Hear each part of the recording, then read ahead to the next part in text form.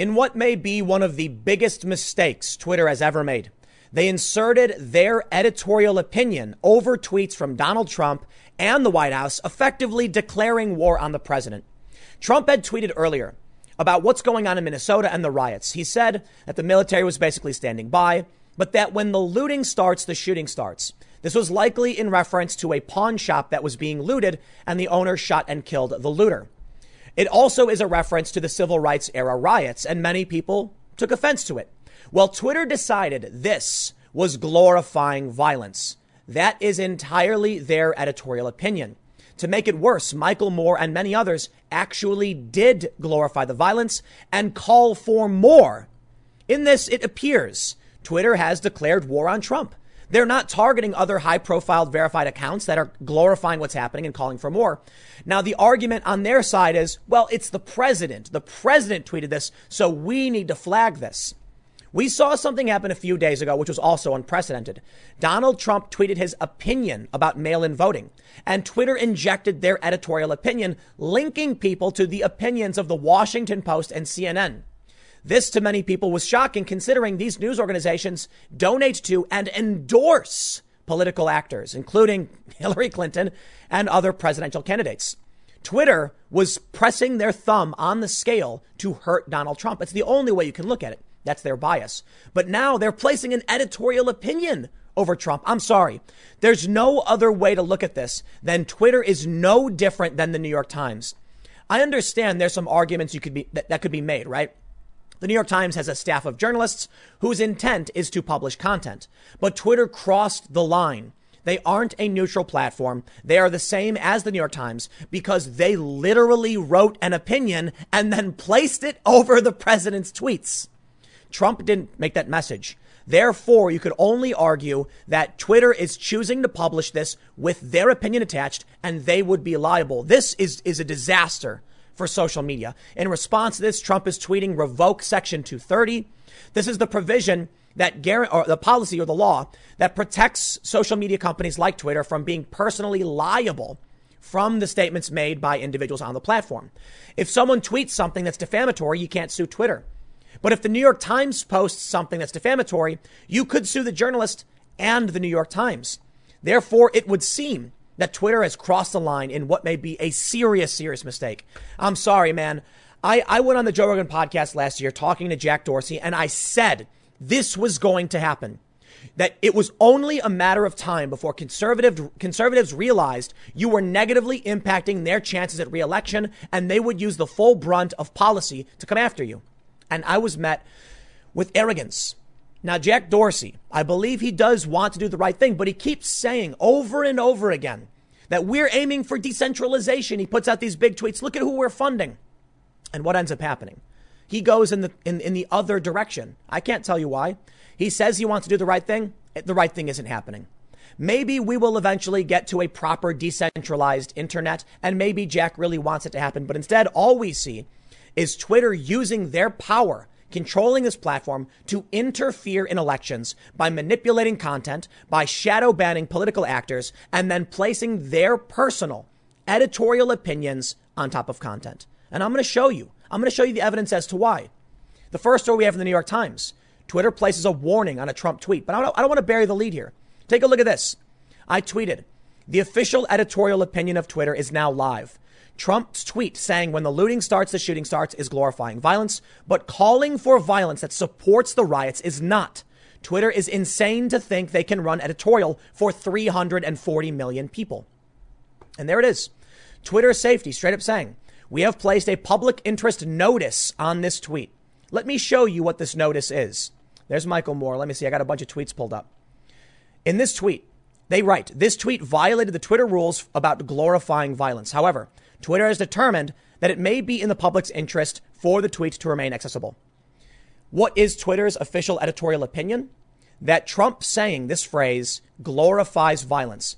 But Michael Moore, who tweeted good citizens burning down the evil police precinct in Minnesota after all the police were out and safe, that's not glorifying violence? I don't see any flag or notice on Michael Moore. And how many followers does Michael Moore have? 6.1 million. And now we can see.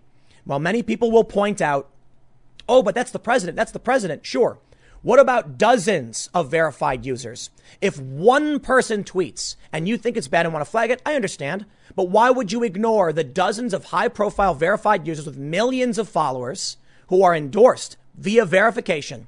Why would you ignore that? All right, let's read the New York Times story, because I don't want to. I needed to show you that. We'll read the New York Times story. Before we do, head over to timcast.com/donate if you'd like to support my work. There are many ways you can give. The best thing you can do is share this video. We are facing unprecedented social media censorship. And people right now are arguing, nobody censored the president. They just put a tag on it. That is absolutely not true. It says right here, this tweet is unavailable. If I want to see this, I need to use a Twitter extension. Otherwise, I have to go through some weird thing where there's a flag. I can't see it. I pulled up Trump's tweet. There is nothing there. That's censorship. Now, you want to argue the scale of censorship? You want to argue that I can still get the tweet by other means? No dice. Just because they throttled it so most people can't see it and some people can doesn't mean it isn't censorship. They're directly censoring the president and the White House. We can't have this. I'm sorry. This is interference in elections. Now, of course, you can argue Twitter is a private platform. They have become too powerful. This is where people are having these discussions. It's where news is breaking. They control too much. I have always been in favor of regulation when companies start seizing the commons. Where's the left on this one? Hey, no idea. Okay, that being said, if you want to help out in the face of what is likely going to affect me on my platforms and other platforms, consider sharing the video. I can't compete with the mainstream media, and YouTube props them up while pushing me down. But your shares are more powerful, at least for the time being. Now, if you just want to watch, hit the subscribe button, the like button, the notification bell. Hopefully that's enough to keep YouTube recommending my content. But let's read the story from the New York Times. They say, Twitter places warning on Trump tweet saying it glorified violence. The president's tweet, which implied that protesters in Minneapolis could be shot. No. Stop, Twitter. Stop, New York Times. It was a quote from a police chief during the civil rights era, and you can criticize the president for saying it. But he's not talking about protesters. The word he used was looters. It literally happened. A man was charged with murder because another guy was looting his pawn shop and he shot and killed him. The New York Times says, amid the unrest in Minnesota, the president took time out to expand his feud with Twitter. This is just so awful. I can't stand the New York Times. Report the news. Stop editorializing. Accusing it of targeting conservatives and him in particular, and calling for legislation to revoke the company's legal liability protections that are foundational to its business. The official White House account then reposted the tweet that had been flagged in a move meant to defy the company. Twitter responded by adding the same notice on the White House account. I'm sorry, man. I'm just so tired of all of this. The New York Times, this is an opinion piece.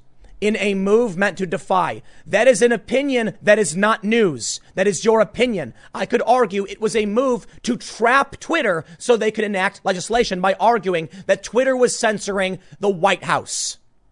But in your opinion, it was meant to defy. We don't know what the intention was. You made that up. I can't stand this anymore, man. These media companies lie all day. They inject their opinions. This is not the news. The news is Trump tweeted a phrase. Twitter placed a block on that. You had to click in order to see it. Trump then, or the White House then retweeted the quote, and Twitter did the same thing. The news. Now, if you want to speculate beyond that, as I am doing, that's fine. That's political commentary. But the New York Times needs to drop the pretense. You are just giving us your opinion. The company said Mr. Trump's original post violated its rules against glorifying violence, and it prevented users from viewing the tweet without reading a brief notice. The first time it has restricted one of the president's messages in this way. Twitter also blocked users from liking or replying to Mr. Trump's post, though they were still allowed to retweet it if they had added a comment of their own. But Twitter did not take the tweet down, saying it was in the public's interest that the message remain accessible.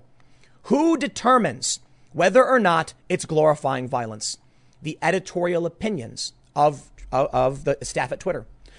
Now, some people feel that this is direct retaliation against the president for his executive order on Section 230. He wants the FCC to clarify what Section 230 means and whether or not they could provide guidance that would result in lawsuits against Twitter. I don't think it will happen. But now here we are. Twitter's policy tweeted, this executive order is a reactionary and politicized approach to a landmark law. Section 230 protects American innovation and freedom of expression, and it's underpinned by democratic values. Attempts to unilaterally erode it threatens the future of online speech and internet freedoms. I'll tell you what, this is your fault. It is your fault, Jack, Vijaya, and everybody at Twitter. I warned you it was going to happen, and now we are all going to be facing the brunt of this. If Section 230 is revoked, say goodbye to my YouTube channel. It will go back to the days of only getting your news from CNN and Fox News, because no company could bear the brunt of a wave of lawsuits with or without merit. Without Section 230, you will see hundreds of thousands of lawsuits pop up immediately. And whether they're real lawsuits or frivolous, it doesn't matter, because Twitter will not be able to mount a defense. It will shut down overnight. What makes sense, potentially, is the clarification of Section 230 and the actual enforcement in some capacity of companies that are violating what Section 230 is. Section 230 says that there are certain reasons why companies may be able to take things down. But is it objectionable to say learn to code? No, it's not. And sure, maybe there needs to be a court to determine what that means. Well, Trump asked for clarification. Twitter can't just be immune, censoring, like taking all of this power away and then just banning whoever they want. Here's a tweet from Michael Moore. Michael Moore says the city should demolish the police headquarters, but he referred to the people burning it down as good citizens and the evil police. Hey, man, when it comes to what's happening in Minnesota, 99% of people are on board that the police were wrong. But the rioting isn't doing anything to solve these problems. Now, if you want to argue the takeover of the police precinct, I think it's wrong, but I get it. If you want to argue the burning down of low-income housing, that makes literally no sense. Or the firefighter who lost his dream sports bar, a dream come true that he was so close to achieving, crossing that finish line, taking it away from him. If you haven't seen that story, go to youtube.com/TimCastNews. I just did it. This guy's raised a bunch of money. I'm very happy for him. But if you want to argue about rioting, fine. But this is glorifying violence, and that is not okay, in my opinion. Should people be allowed to post this stuff? I think they should be. It's free speech. I don't like it. But why did they only flag the president? The argument is, well, it's the president, right? What about his opponents? This would mean that the weight would be always placed against the incumbent. And now Twitter is using its power with 340 million users, even international users, non-American users, putting their weight on this, negatively impacting our elections. Sure, there's no regulation yet. I want it. I want it done right. I've talked about the dangers of doing things wrong. What Trump is doing is wrong. He's calling for revoking 230. Well, you know what, man? At this point, what can I say? You reap what you have sown, and your billion-dollar company and your stock may be smashed overnight by angry Republicans and Democrats looking to shut down our free speech online. And it all comes together. I'll look at it this way. The Democrats don't like the fact that we can go on and we can say whatever we want. I mean it's true. Joe Biden said revoke 230. It's fake news. It should be removed. Well, now you get a bunch of Republicans who are saying because of this and because of social media, the Democrats are getting a major benefit. We'll take our chances. And they absolutely will start talking about shutting this down. And then every YouTuber you know and love is gone overnight. Now, I don't think that would happen. That would be insane and dramatic. But we could enter a world again where there's I think the new world may look something more like my channel might exist. I might be okay. Because I have a bigger channel, I have multiple channels, I make money, I'm professional, and I've been approved by the YouTube Partner Program, and many others have been purged. It may end up just being a new kind of Hulu or Netflix. There will be no place where a user can sign up and just start tweeting. You'll have to get vetted and approved and sign contracts and liability clauses and all that stuff. I don't know exactly what will happen, but I know this is Twitter's fault. Now let's move on to some other things. Here's the first tweet from Trump where he said, I can't stand back and watch what's happening. Here's the second tweet and the notice. He then referenced, when the looting starts, the shooting starts. Here's the tweet from the White House where they say the same thing. The tweet violated the rules about glorifying violence. The president did not glorify violence. He clearly condemned it. @Jack and Twitter's biased bad faith fact checkers have made it clear Twitter is a publisher, not a platform. They're right. You could actually argue that the New York Times has Section 230 protections for their own staff. They arguably do. So is anybody, but would the New York Times win a case? They probably would not. A court would deem, no, New York Times, you chose to publish this. If Twitter is editorializing, all it takes now, in my opinion, and I'm not a lawyer, people can start suing. I would argue that you may actually see the end of Twitter's 230 protections. They may have lost it already. They made moves. They have editorialized this content. This statement underneath the White House is published in tandem with a statement from the White House. This is Twitter's opinion about what constitutes glorifying violence. It may be a single step over the threshold, but it may be enough. Lawsuits may now start emerging where people will say, I'm suing Twitter for defamation. Why? They defamed me with a statement of fact. It is not a statement of fact. The courts may say, well, what about Section 230? Aha, but take a look at this. They accompanied that statement on my post, meaning they posted it. Welcome to the new world, man. Twitter may have just ended everything. We may be watching the end of free speech, independent commentary and news. And it may be because Twitter wants it, to be honest. They may want this to happen. Jack Dorsey has said over and over again that he believes in decentralization and federate. There's something called the Fediverse where it functions much like the regular internet. He's talked about funding these new platforms. Let's look at this. I got a bunch of tweets pulled up. So now we can see this tweet from Ryan Kelly. Gab had been reserving an account for Donald Trump since August 2016, and they're just mirroring it, and they want Trump to sign up. They want him to take it over. Trump might do it. I mean, they're smearing Gab for sure. It's stupid. Gab is mostly a libertarian thing, but Trump may actually move, and that may be a good thing. And Twitter might want this to happen. Jack Dorsey said this in December of 2019. Twitter is funding a small independent team of up to 5 open source architects, engineers, and designers to develop an open and decentralized standard for social media. The goal is for Twitter to ultimately be a client of this standard. Twitter was so open early on that many saw its potential to be a decentralized internet standard, like SMTP, email protocol, for a variety of reasons. All reasonable at the time, we took a different path and increasingly centralized Twitter. But a lot's changed. First, we're facing entirely new challenges. We're facing entirely new challenges centralized solutions are struggling to meet. For instance, centralized enforcement of global policy to address abuse and misleading information is unlikely to scale over the long term without placing far too much burden on people. I got to stop. It sounds great. It sounds awesome. Why then go after Trump? I can only think of 2 potential reasons.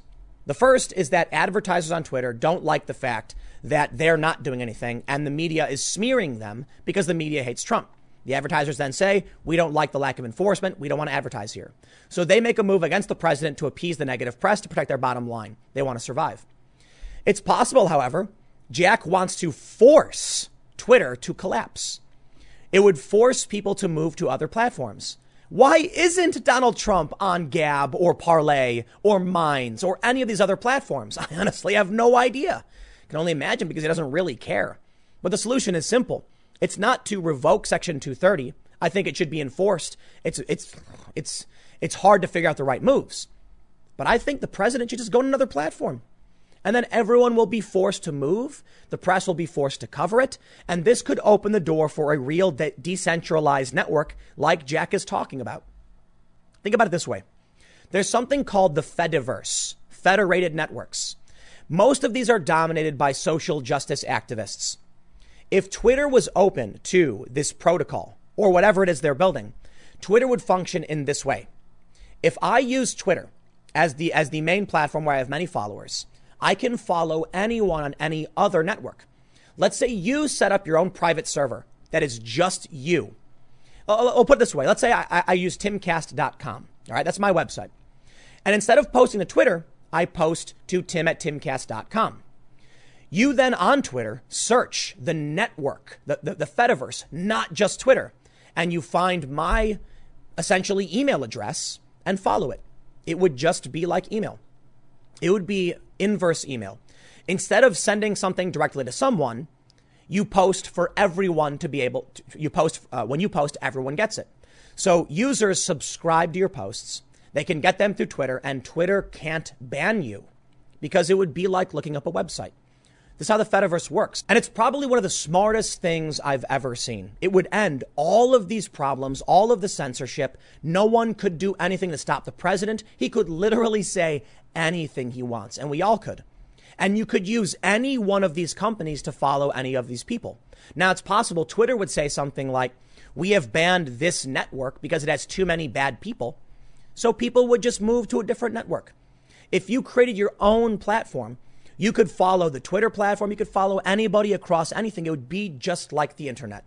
The issue is Twitter is a microblogging site completely centralized with centralized authority, and Jack needs to give it up sooner rather than later. And there's one simple thing they can do to make that happen. Open up Twitter to be able to follow people on the Fediverse, which includes websites like Gab. You might not like them, but if you choose to follow them, that's your choice. They're not breaking the law. You don't have to like it. It doesn't matter.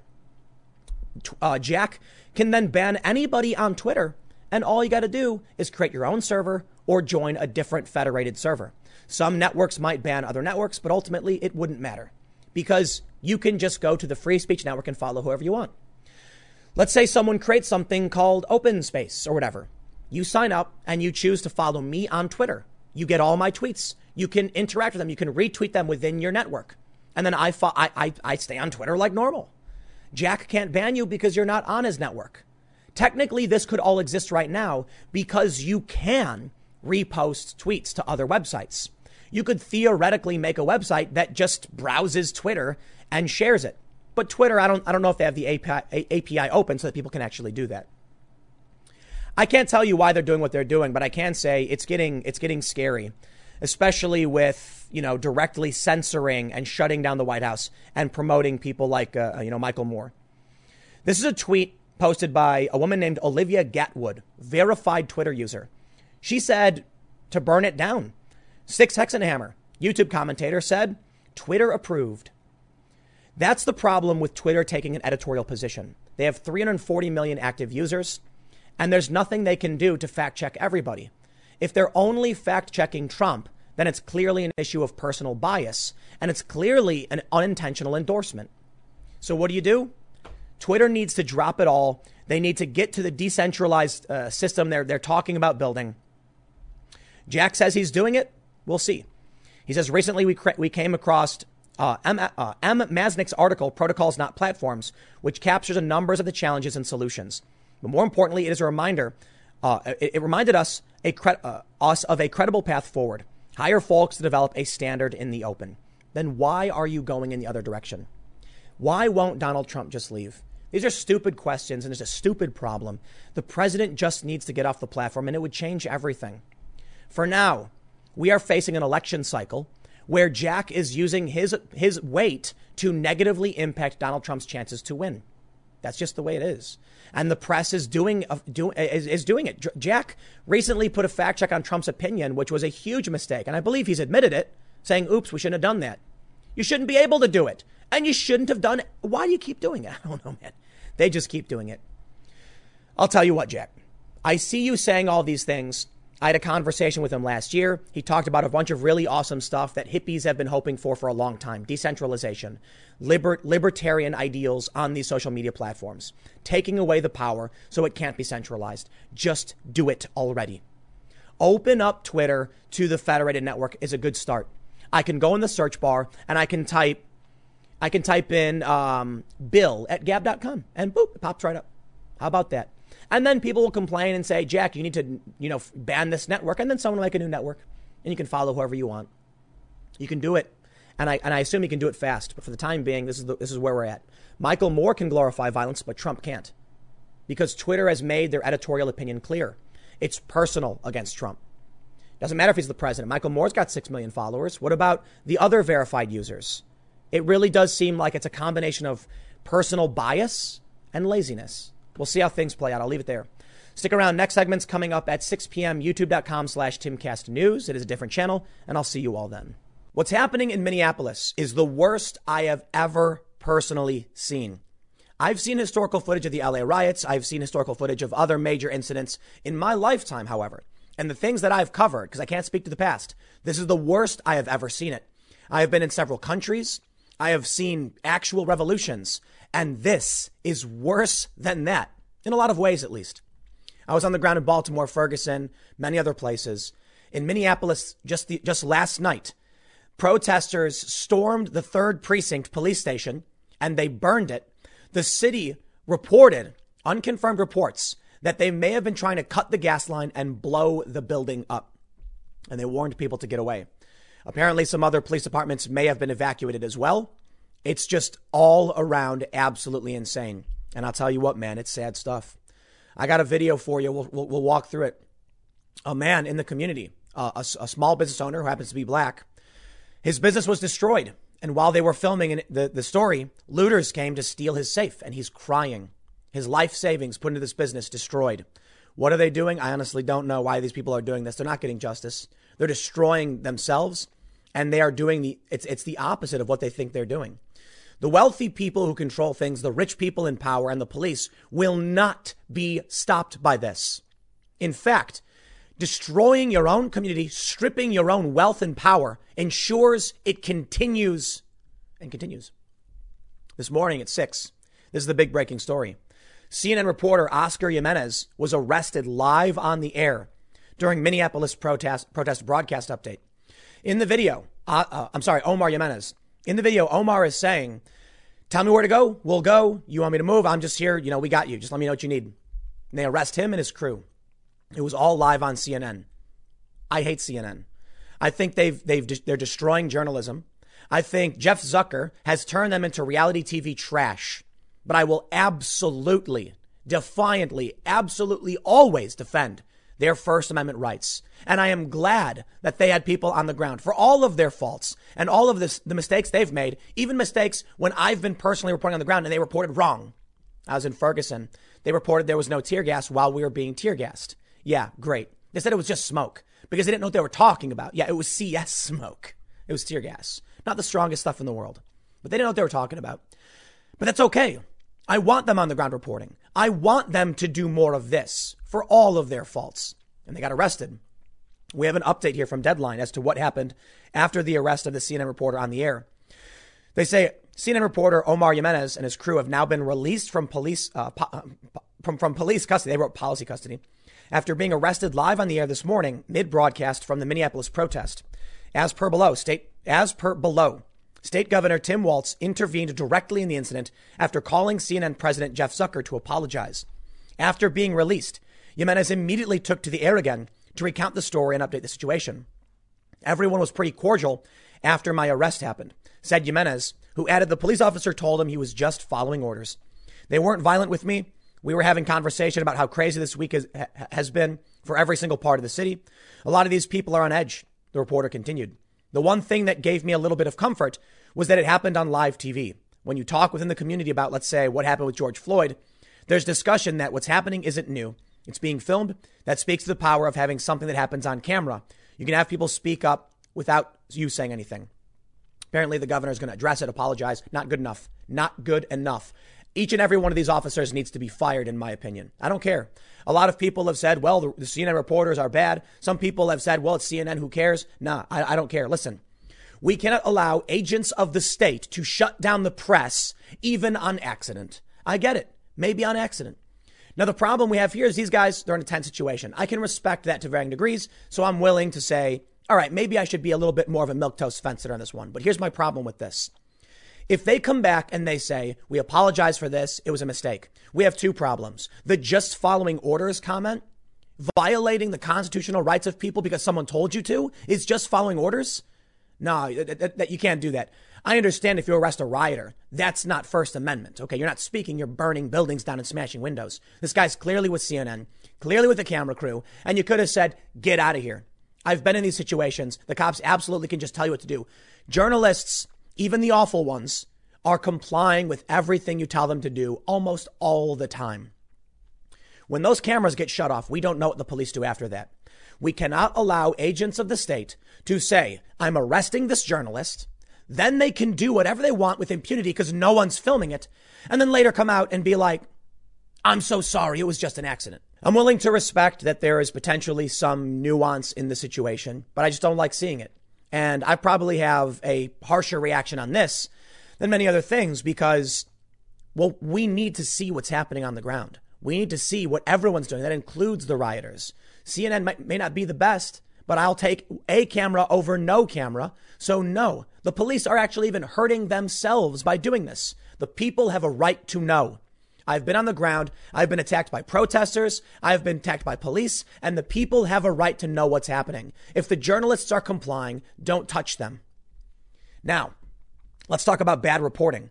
This is a clip that was tweeted out by Caleb Hull, MSNBC reporter, claiming, "I want to be clear on how I characterize this. This is mostly a protest. It is not, generally speaking, unruly." While the police department, I believe, burns down behind him. Now, that to me is absolutely insane from MSNBC. This is the big breaking story. Many of you may have, if you haven't been following, this is huge. This is absolutely huge.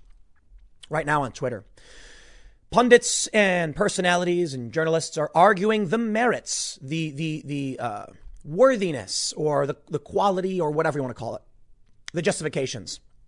Why are they burning down these buildings? Why set fire to Target? Why set fire to affordable housing? And it doesn't really make sense, does it?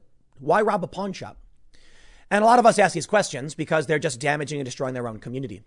But they did actually go to the police station where the officers, I believe, who were arresting George Floyd were working out of, where they were stationed, and they burned it to the ground. In fact, they may have almost blown it up. The city of Minneapolis tweeted, "We're hearing unconfirmed reports that gas lines to the 3rd precinct have been cut and other explosive materials are in the building. If you are near the building for your safety, please retreat in the event the building explodes." Absolutely insane. Michael Tracy tweeted this: "A political decision was clearly made last night in Minneapolis, perhaps by the mayor, to be extra deferential to protesters in light of the legitimately depraved George Floyd killing. This enabled rioting left-wing activists to seize a police precinct building crazy. Minneapolis Mayor Jacob Frey indeed confirmed early this morning, quote, 'I made the decision to evacuate the 3rd precinct.' So he did order police to surrender the building to rioters, who proceeded to ransack and light it on fire, even, according to them, breaching an evidence room." That is not justice. Now, you want to make an argument about targeting the police department because of what happened to George Floyd. I mean, there's an argument. They're going after the police department, right? The housing doesn't make sense. Target doesn't make sense. Protesting the police department makes sense, but destroying the evidence? We got serious problems, especially with the policing in Minneapolis. And I'll tell you what, man, I've seen a lot of tweets from people saying that the arrest of the CNN journalists were justified. I kid you not. Actually, I wouldn't say the majority, but some of them. And it's because they said they're in an intersection. They're there during a riot and all this stuff. It doesn't matter. OK, fine. You feel free to disagree with me if you think, if you like what the cops did. Sure. I think you're wrong. First Amendment comes first and foremost. The peaceful protesters should be allowed to peacefully protest. But now we're seeing rioting. So that's why I understand the police coming out. The journalists, however, here's what happens next. The police are doing the opposite of endearing themselves to the public, myself included. People are now going to demand answers. Why the journalists are being arrested, why Floyd was killed, and what's really going on. And there's some really weird things going on that we got to talk about. And I think I might have this story right here. Check this out. George Floyd and the fired police officer overlapped security shifts at the same South Minneapolis club. That's crazy. Maybe it's a coincidence. Maybe it is an absolute coincidence and these guys didn't know each other. But according to the story, for around a year, I believe, they overlapped shifts where they worked at the same place at the same time. Now, the owner of the club says that the off-duty officer security was like outside and like Floyd was in the back. So they maybe never interacted. Maybe. I don't buy it. I'm sorry. I think it's possible, but I have to lean towards. I worked at a venue. It had the Metro Chicago. It's a big venue. They have a club downstairs called Smart Bar, and upstairs is a theater. I worked security, believe it or not, and I generally knew everybody there, at least on an acquaintance level. Now, mind you, it's been 14 years since I worked there, but I'd see somebody and I knew that was the ticket guy. I'd be like, yo, what's up? Some of these people I never even talked to, but I still knew them. This raises a lot of questions. Again, at the very least, he didn't know. But now regardless of that, people are looking for excuses. So let's put it here.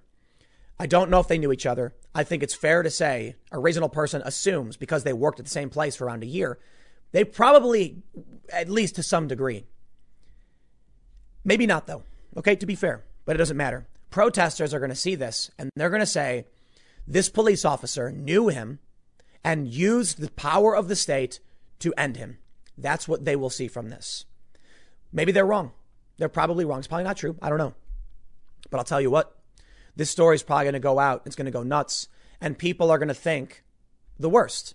And they're going to use it as justification to go around smashing and destroying. The worst possible thing that I've seen from all of this is that innocent people are having their lives destroyed. The community is destroyed. Their life savings destroyed. I'm going to show you a historical clip. And then I'm going to show you a recent clip. And it's about the destruction of the black community amid these riots and how they're gutting their own power. The power systems in place exist mostly due to the money they have. While there are issues of racism in this country, you can find that even very, very wealthy black people talk about being profiled. When you got money, you've got power. That's just, you can get the best lawyers. You can engage in lawfare, right? Let's say you're rich and you get wrongfully arrested. You sit back and say, I'm going to put $500,000 into a team of lawyers to end you. And what happens is you get bogged down with paperwork. They go after the precinct. They never stop and the city relents. But when you're poor and you can't do this, you get wrongfully arrested and you beg. The problem here is that in the wake of this unjust killing of George Floyd, there are people now taking the opportunity, for whatever reason, to destroy this community, stripping the wealth and resources away from the people who live there. The small business owners, the people who have dedicated everything to try and come up. One of the reasons we see historical poverty and racism, they're intertwined, is because, and this is something I've explained to a lot of people, although it may not be for everybody, one thing that needs to be considered when dealing with the idea of historical racism is that among people who, among white families, many Asian families, you are more likely to have inherited something than, say, a black or Latino family. This can create disproportionate class issues between, or I should say, it'll create class disparity between the races.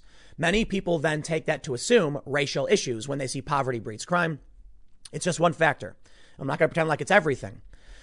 What we need are people to establish family businesses, property, and wealth that they can pass down to their children, and they can come up. They can get out of the gutter. I'm fortunate enough to be someone who's come out of the gutter for the most part. My family was the opposite of rich. We lost our home, could barely afford it in the first place, and I grew up on the south side of Chicago. And now I recognize the importance of being able to build something and how powerful inheritance can be. I'm not going to inherit anything. And I'm going to be very careful about my kids and what they do inherit, but they will be better off than I was. And that's power. They'll grow up under, like, I was falsely arrested once and I lost. I barely got, they tried to force us to plead guilty. And I was lucky enough that we got them to dismiss the charges because I remained defiant and I refused to plead guilty. So ultimately they said fine. And it was I'm not going to get into the full story, but it was downright crazy. Now that I'm older and successful, anybody who dares do that to me again will face the brunt of lawfare. I will spare no expense getting lawyers to go after those who, unjustly target me. And the reality is, from the hard work that I've done, I can ensure that my children never go through what I did growing up on the south side of Chicago with cops kicking my door in. So I can certainly empathize with a lot of the anger. I can empathize with those who are mad. But burning down your own community ensures that those with power will keep that power and you will lose yours. I'm going to show you these clips, but I want to say it one more time. The police department, the city, the wealthy, they will not be affected by you burning these things down. The Target Corporation isn't sweating one of their stores being looted and burned. They don't care. But when you burn down your own affordable housing, when you loot the local small business, you ensure that your community never comes up and they will never have the power to challenge the system and those who would have the power. So when they come and they oppress you or they pin you down or they kill somebody, what can you do about it? You can riot, but when you riot and destroy your own community, it just means that this cycle will never stop. I want to show you this clip. It's heartbreaking. This is a clip from the LA riots. Heartbreaking. Here's a tweet from this guy, Brian Fraser. He says, this is heartbreaking listening to this black man watching his business being looted. Watch right to the very end.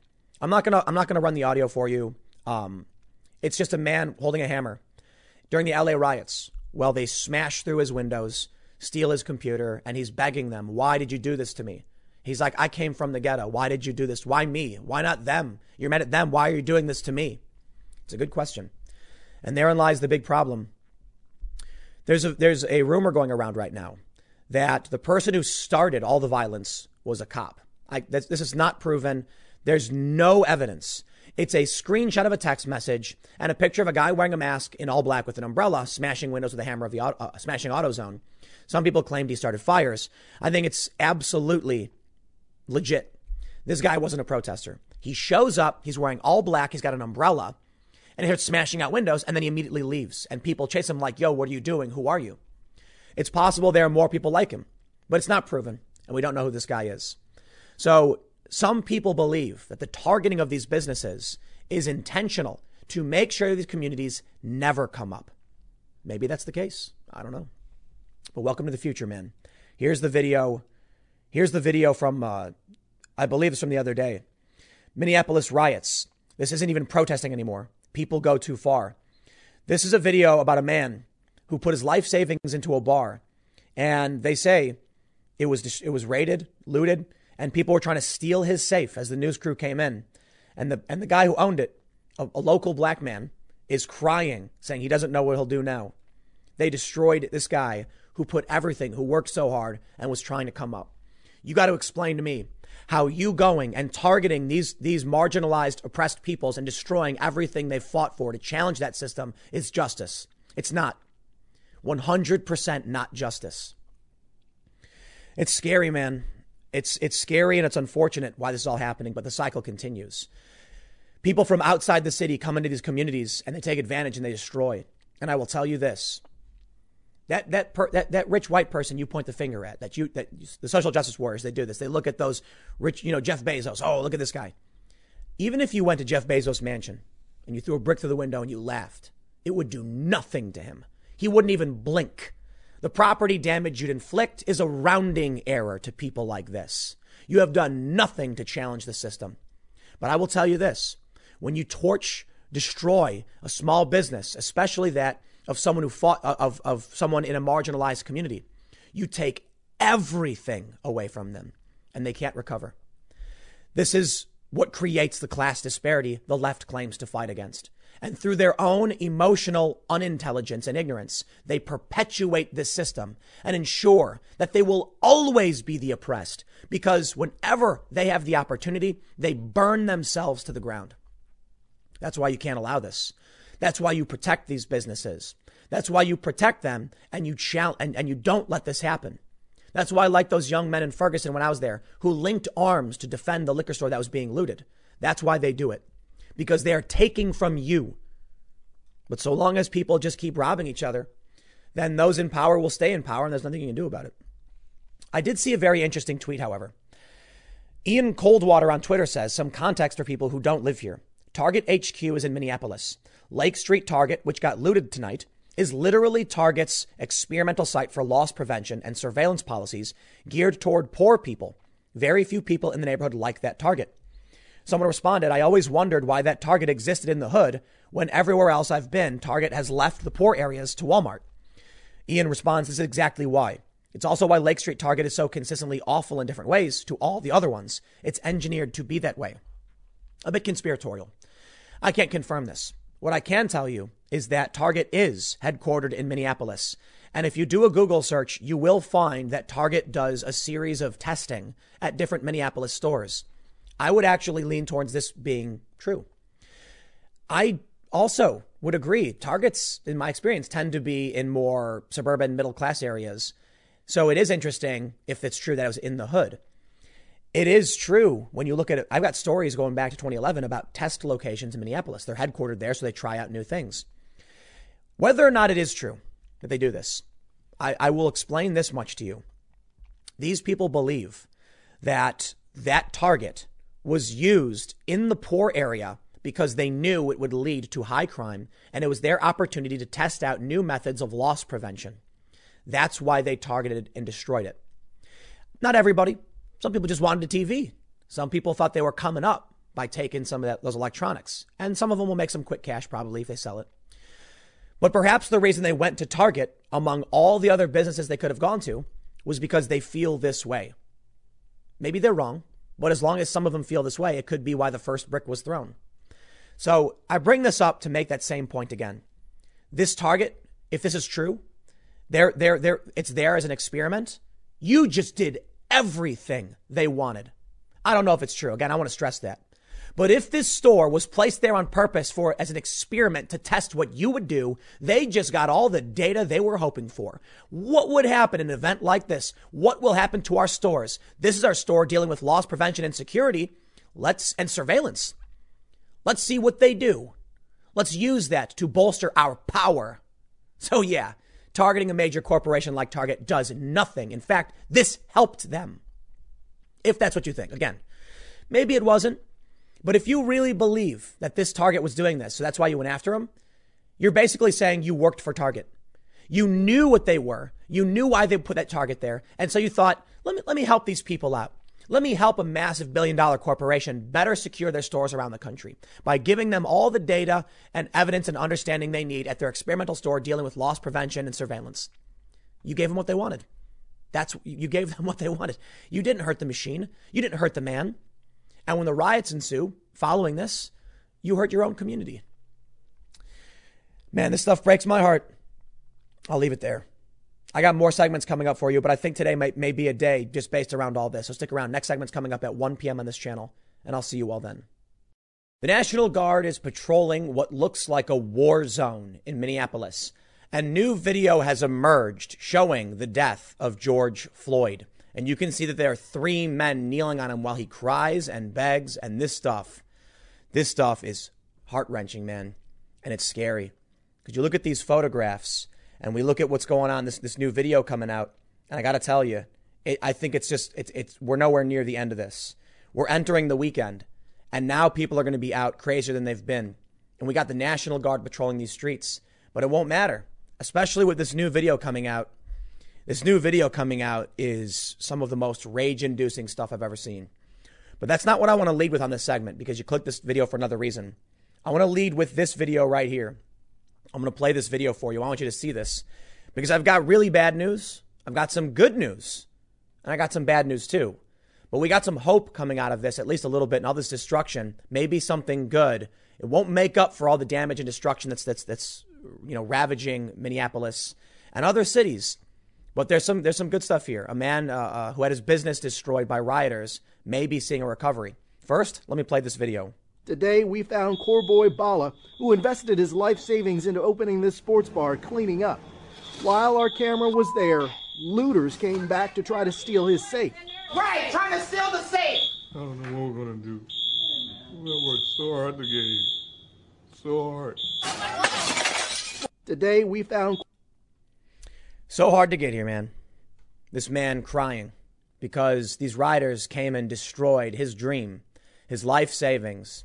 Well, check this out. There's no real big story about this. I'm not seeing the news cover it beyond what we just saw. But take a look at this. A GoFundMe. I tweeted this out. You know, I'm a fence sitter on almost everything, but not this one. This guy's an innocent victim. He was trying to set up what was his dream, and they try to take it from him. Why? I don't know. All I know is you want to demand justice for George Floyd. I'm right there with you, man. I want justice too. I'm going to show you this new video that's come out. But what can I really do beyond just express my opinion? Well, I'll tell you what. With this GoFundMe, we can contribute and I can share it. And I did. Because this is a guy who had his dream. They tried to take his dream from him and they destroyed it. Maybe his dream, maybe now he can get something back. Maybe now something good will come out of all this bad. Check out this story. Scores Sports Bar, Minneapolis rebuild. It's not so much a story as it is a GoFundMe. But in it, He tells everyone about what's happened. We got an update. Now, I'll just show you the update, and we'll get to the photos later. They burned the entire building to the ground. But here's the initial story. I want you to see who this guy is. This is a firefighter. This guy's a firefighter who saved money because he wanted to open a sports bar. That was his dream. And before he could even get it open, he's standing at that line. You know, like you fought so hard for this. You've saved everything. You've worked, and there it is. Grand opening. You take that first step over the threshold. The door unlocks and opens. You've done it. Your dream is real. And you can finally experience that, what you've longed for so long. A guy who risked his life as a firefighter to save others. Finally now getting a taste of that sweet dream. Before it could open, COVID happened. And they were hoping to reopen soon. And before they could do that, some evil people, evil, angry, callous, destroyed his dream. And I say evil, I mean it, because these people don't care about what justice is. Attacking innocent people isn't justice. Now, I get it. Maybe they're angry.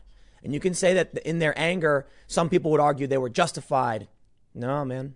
There's the banality of evil, the recklessness of evil, the disdain for other people, for their hopes, their dreams, for their lives. Targeting the innocent because you're angry is no excuse for destruction. Somebody who wasn't paying attention and said, yeah, well, everyone was doing it. That's not an excuse either. I'm sorry, man. You can be evil in the sense that you just want destruction. You can be evil in the sense that you just don't care about other people and you would use your force against them. Let's read this.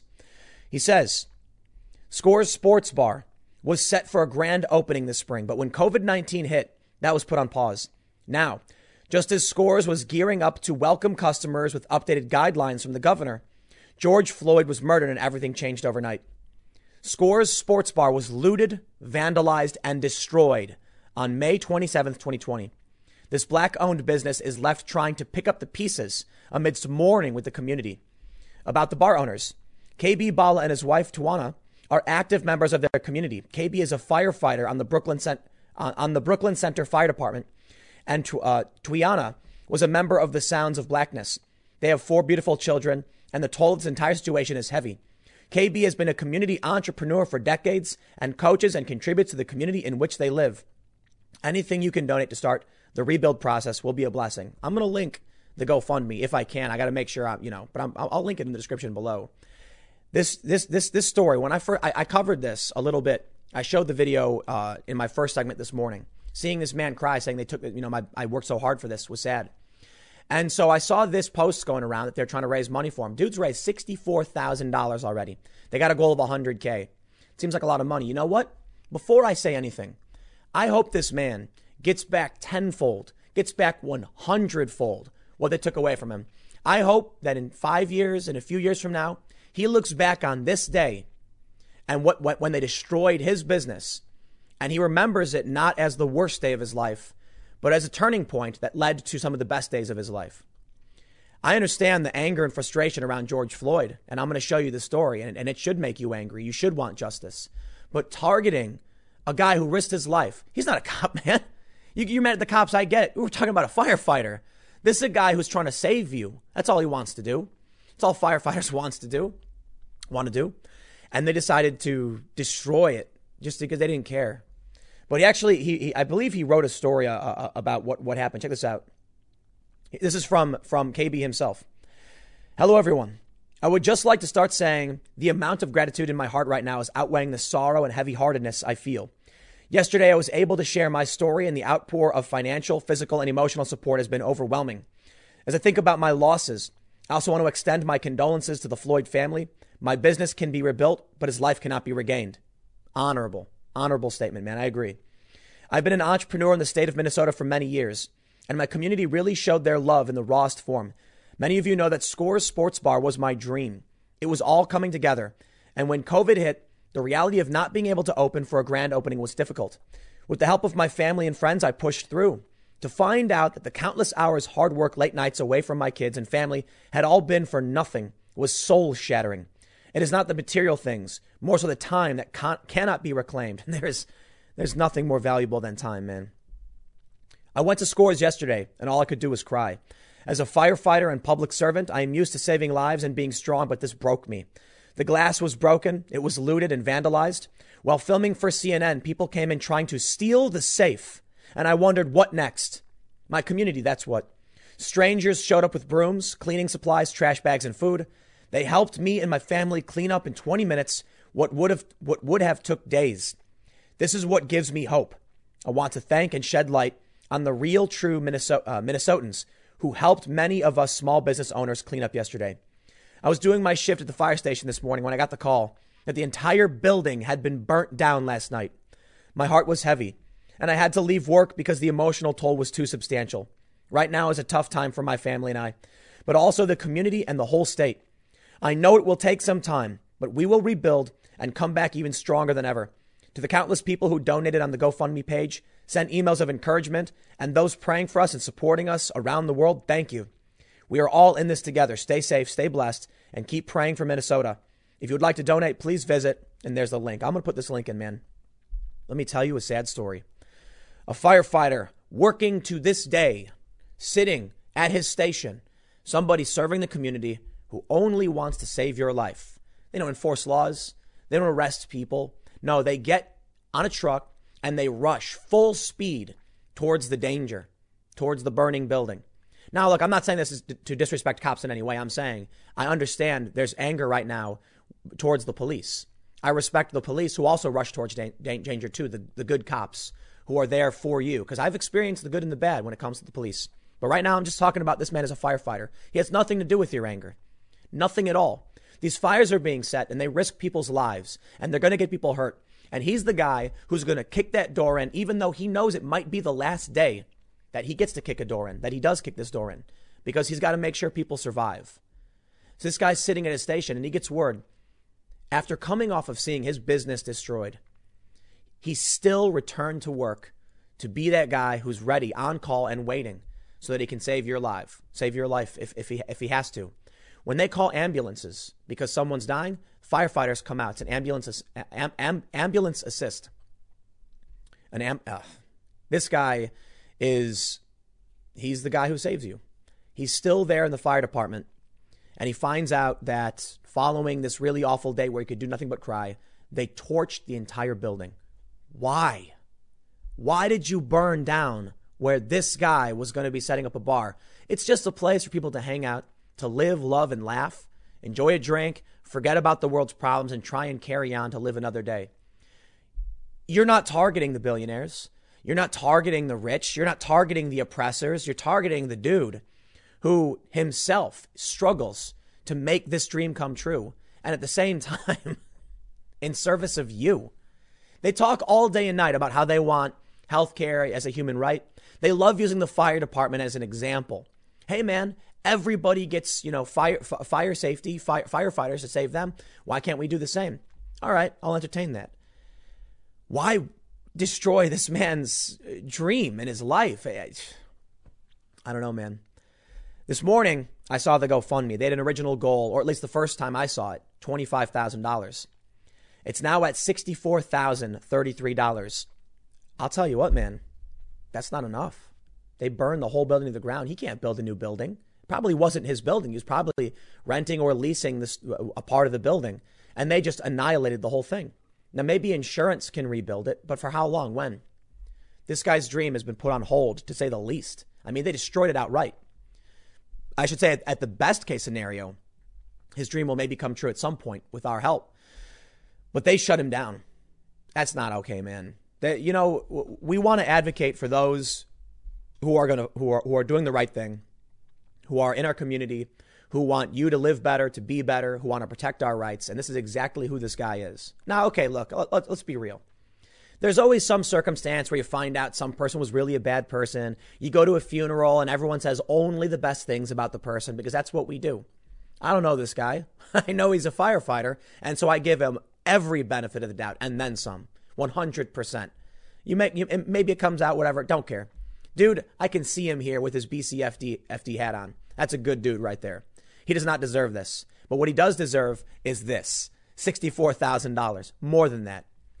I don't know how much it would cost to rebuild this building. The time, gone forever. Even if you give him $1 million, he will never get that time back. And that's the most precious thing we have. So I really do wish this man the best. And my heart is warm to see that 2,400 people have contributed, that there have been 6,000 shares, $64,000 raised so far. I'm glad to see it, man. And you don't got to do anything. I contributed. I'm happy to do so. This is one of the rare times where I'm going to make a video where I'm like, here's what I'm doing. Here's what I think people should do. We can argue about policy all day and night. And you know what, man? I don't have the answer. So I usually stand back. I usually say, I don't know. But you know what I do know? That this firefighter deserves to have his dream come true. And it was taken from him. He's not asking for a handout. No. This guy actually built his dream. He worked hard for his dream. He accomplished his dream. And before he could cross the finish line, they burned it to the ground. I'm happy to say that although there's destruction surrounding this story and we have a negative, it's one of the few times I can tell you something with hope in my heart and a positive feeling. This is good news. It's bad news. The good news is a little bit less than the bad news. But the good news is there are good people who have his back and are now putting their money to make sure that this man's dream, he can follow through with it. It'll be a lot of work. All the work he did, he bought chairs, TVs, he did the advertising, everything. It's all gone. The building's gone. He's got to apply for new permits. He's got to source new distribution. He's got to start everything over. I can't imagine what that must be like, man. I can only jokingly say, you ever play a video game? You get really far in that game and then you die or whatever. The power goes out and you didn't save and you're like, all my progress is lost. That feeling you get after playing for a couple hours and then you lose it has nothing compared to how long he probably worked for this and everything he lost. Imagine losing years. But I'm happy, man. I'm happy that he's happy and that's, he's going to get some money out of this. Man, I hope this dude raises $1 million. I hope that he gets 100 times and then he can sit back. He can enjoy a nice drink on the beach and have a smile on his face and say, for all the bad, at least he wasn't left high and dry by the good people who know he didn't deserve this. He posted photos. He said, just a quick update. The campaign amount will be updated. The building in my business was completely burned down last night. I am devastated, but I know something positive will come out of all this. Stay blessed, everyone. Photos from this morning, posted 1 hour ago. Take a look at these photos, man. It's despicable. I'm sure he's got a different opinion on the rioters. I don't know what his opinion is, right? I'm not going to pretend like I do. My opinion is that these people are evil because they would target an innocent person who did nothing to them. And for what? It doesn't get you justice. It takes the power away from the people trying to fight back. This guy, a firefighter, it takes his power away, his ability to fight back. No, not okay. Well, man, I'm going to show you this right now, and we'll wrap up on this last point. I'm worried that it's going to get worse. I'm glad this guy was able to raise money, and I hope he holds on to it for a little bit. And, because if he goes at it now, you got to wait, man. You got to wait. New George Floyd video shows the man begging to be allowed to stand so that he can catch his breath as three police officers kneel on him. This one's brutal. This is a new video that's just coming out right now. If you thought the destruction yesterday or the day before was bad, I can't imagine what's going to happen after this video. It's a video of this man crying as three people kneel on him. He's crying and wailing, and everybody just watches. And this is a guy, I don't know if you saw the video. George Floyd, I'm told, has some kind of bad past. He was maybe arrested or went to prison. I don't know anything about that. I don't care if he did. He didn't deserve this. And this video is terrifying. It's terrifying. And there's another video that went viral of George Floyd angrily telling the young people to stop the violence. So let's say this dude did go to prison. After he gets out, what happens? He works at a club.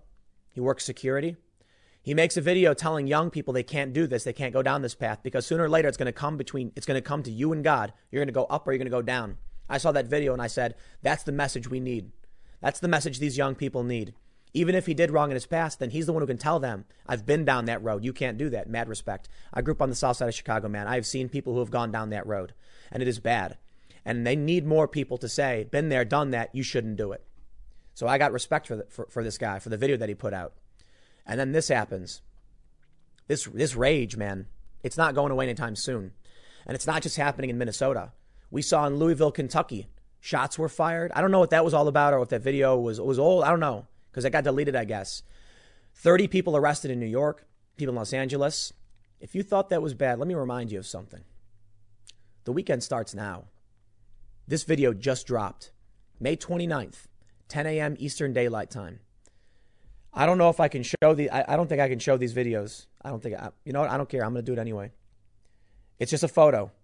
You can't really see much, so I think this might be okay. I just don't want YouTube to take this down because I want you to be able to see this. I want you to be able to know this. 3 cops kneeling on this guy. And he's just crying. He's just crying, man.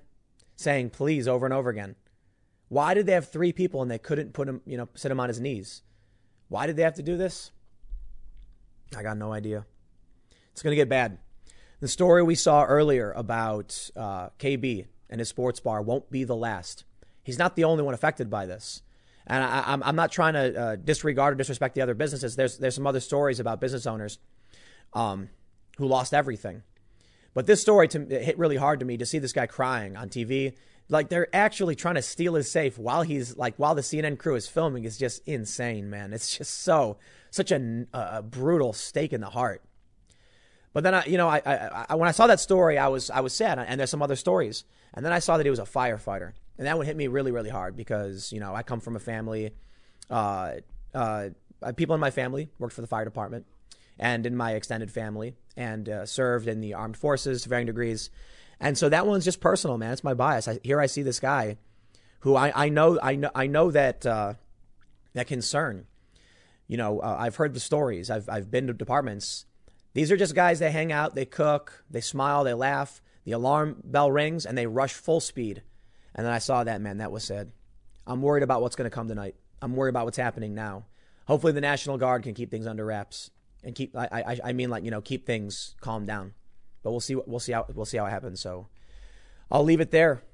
Stick around. Next segment is coming up at 4 p.m. You can check it out by going to timcast.net. It links to my main channel, which you may not be familiar with. So most of you are, but many people aren't. So timcast.net, easiest way to find it.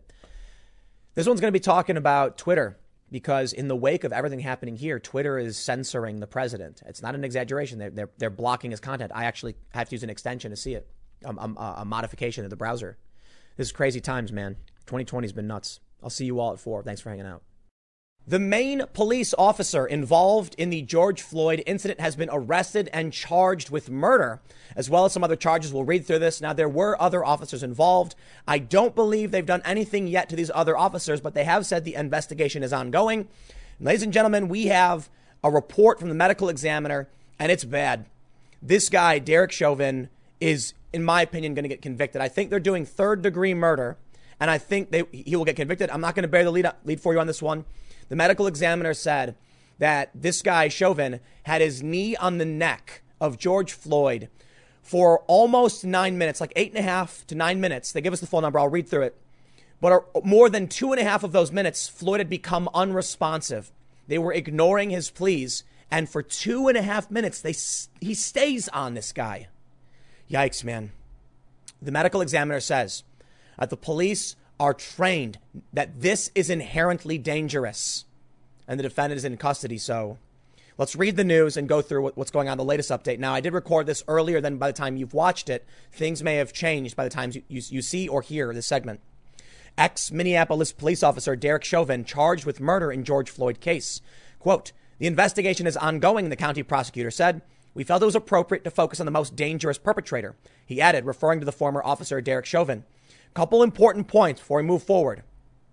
It turns out this guy actually worked at the same club for around a year with George Floyd. The restaurant owner doesn't know if they knew each other, but some people think this may have been something else. However, there were other officers involved in holding down George Floyd, so it's hard to know for sure. The other thing I want to say as we move forward, I do not believe this will stop the riots or the violence across the country. I really, really don't. It might. And they got to move fast. They got to figure this one out. But the weekend is here, man. The weekend is here. So let's read. The former Minneapolis police officer shown in the video putting his knee on the neck of George Floyd was arrested on Friday. Derek Chauvin, who was fired on Tuesday along with 3 other officers involved in the detainment of Floyd, was taken into custody Friday and faces charges of 3rd-degree murder and manslaughter. Hennepin County Attorney Mike Freeman announced. Floyd pleaded, I can't breathe, as Chauvin, who is white, kneeled on Floyd's neck for around 8 minutes on Monday night, over 8 minutes. In an arrest that was videotaped by bystanders, the police department initially said Floyd, who is black, physically resisted the officers and that he died after suffering medical distress. I believe the report says that's not true. I think so. We'll see. Freeman said he anticipated more charges to come, possibly against some of the other 3 officers. The investigation is ongoing. We read that part. Just 24 hours earlier, Freeman said the case still needed more investigation. But by Friday, Freeman said enough evidence had been gathered. All of that has come together, and we felt, in our professional judgment, it was time to charge. The Minnesota Bureau of Criminal Apprehension and the FBI are both investigating Floyd's death. The BCA arrested Chauvin at 11:44 a.m. in Minneapolis, the state agency said. A conviction for third-degree murder could land an offender in prison for up to 25 years. Third-degree murder means the offender did not intend to kill, but that someone died by perpetrating an act eminently dangerous to others and evincing a depraved mind without regard for human life. I agree. I think he's getting it. I think he's getting it, man. Look, I got to do this. I got to jump to this. I got a lot here we want to read through, but I want to show you this passage because you got to hear this first. The defendant had his knee on Mr. Floyd's neck for 8 minutes and 46 seconds in total.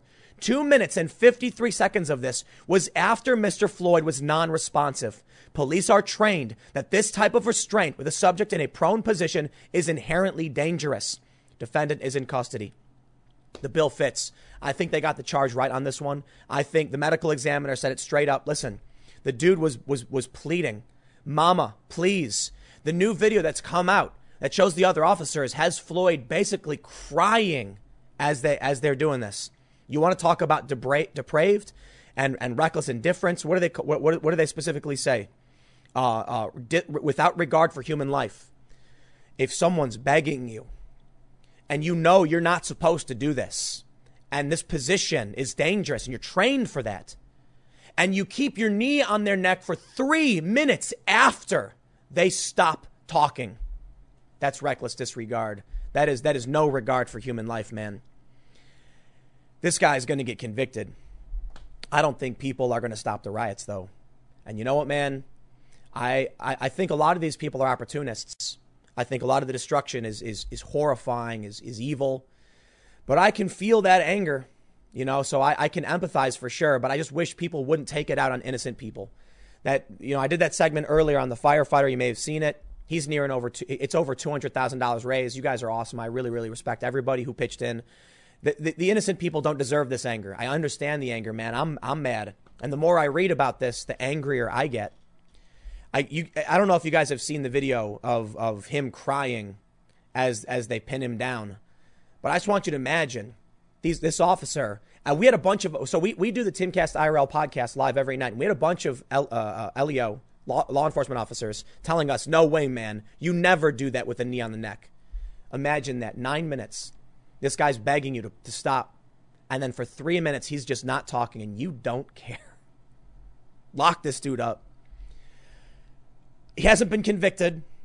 So I'm going to be a bit more calm on this. But I think, I got to be honest, I think most of us we've seen enough. And we got the report from the medical examiner. I'm open to seeing new evidence come out, but I just don't, at this point, lock him up, dude. Lock him up. It's always tough, and I'm always careful because even though we've seen all of this and even though it's horrifying, you still want to be careful and make sure you handle the law properly and that this guy faces justice in the most appropriate manner. This has got to be airtight, and this guy needs to see it, to face justice. And he does deserve his day in court. We all do. It's the Fifth Amendment. I don't believe we should deprive anybody simply because they deprived somebody else. George Floyd shouldn't have died that day. I looked over the transcript of the 911 call as well. And it's just, you know what, man? It's just so pointless. He may have, the guy said he gave us some fake bills or something. And I'm like, and that's it. Let's read a little bit more. Freeman noted that these charges mirrored the same criminal complaint filed against former Minneapolis police officer Mohammed Noor in another high-profile local case involving excessive force. Now, I'm not going to read through. That's another case. I get it. I got to show you this right here, though. Amy Klobuchar previously declined to prosecute Derek Chauvin in Floyd's death. Amy Klobuchar. Is she undergoing vetting for Joe Biden? Get her out. Get her out, man. You mean to tell me you knew this dude? He had been called out before? Former Democratic presidential candidate Klobuchar failed to get charges brought against police officer. Okay, hold on. Failed to get or declined? We know about the story, but what is it? They say in 2008, a grand jury. Oh, okay, you know what? New York Post. What is this? Once failed to prosecute. All right, I shouldn't have brought that up. Okay, a lot of people were saying that she refused. If the grand jury didn't indict, fine. Then I'm not going to hold that against her. All right. Well, hold on. They say Klobuchar also did not criminally charge other cops involved in more than 24 officer-involved fatalities. I still think, you know what, man? It's still her jurisdiction. It's still under, I'm not interested. I don't like that lady, man. Look at this report. They talk about some important context you need to see. This is the statement of probable cause. They mention a bit about what happened, but I want to read this for you to give you the fuller context of what I read a moment ago. They say, once handcuffed, let me go back. Officer Lane ordered Mr. Floyd out of his car, put his hands on Mr. Floyd, and pulled him out of the car. Officer Lane handcuffed Mr. Floyd. Mr. Floyd actively resisted being handcuffed, they say. Once handcuffed, Mr. Floyd became compliant and walked with Officer Lane to the sidewalk and sat on the ground at Officer Lane's direction. In a conversation that lasted just under 2 minutes, Officer Lane asked Mr. Floyd for his name and ID. Lane asked Mr. Lloyd, this must be a typo, Floyd, if he was on anything, and explained that he was arresting Mr. Floyd. Is Mr. Lloyd somebody else? They changed it from Floyd to Lloyd. I don't know. Officer Quang and Lane stood Mr. Floyd up and attempted to walk him to the squad car. Mr. Floyd stiffened up, fell to the ground, and told officers he was claustrophobic. MPD officers Derek Chauvin, the defendant, and Tau Thoa then arrived in a separate squad car. The officers made several attempts to get Mr. Floyd in the backseat of Squad 320 from the driver's side. Mr. Floyd did not voluntarily get in the car and struggled with the officers by intentionally falling down, saying he was not going in the car, and refusing to stand still. Mr. Floyd is over 6 feet tall and weighs more than 200 pounds. While standing outside the car, Mr. Floyd began saying and repeating that he could not breathe while standing. The defendant went to the passenger side and tried to get Mr. Floyd into the car. That side and Lane and Kong assisted. The defendant pulled Mr. Floyd out of the passenger side of the squad car at 8:19, and Mr. Floyd went to the ground face down, still handcuffed. Okay, this is what the important context is. The defendant pulled Mr. Floyd out of the passenger side of the squad car at 8:19. And Mr. Floyd went to the ground face down and still handcuffed. Kong held Mr. Floyd's back and Lane held his legs. The defendant placed his knee in the area of Mr. Floyd's head and neck.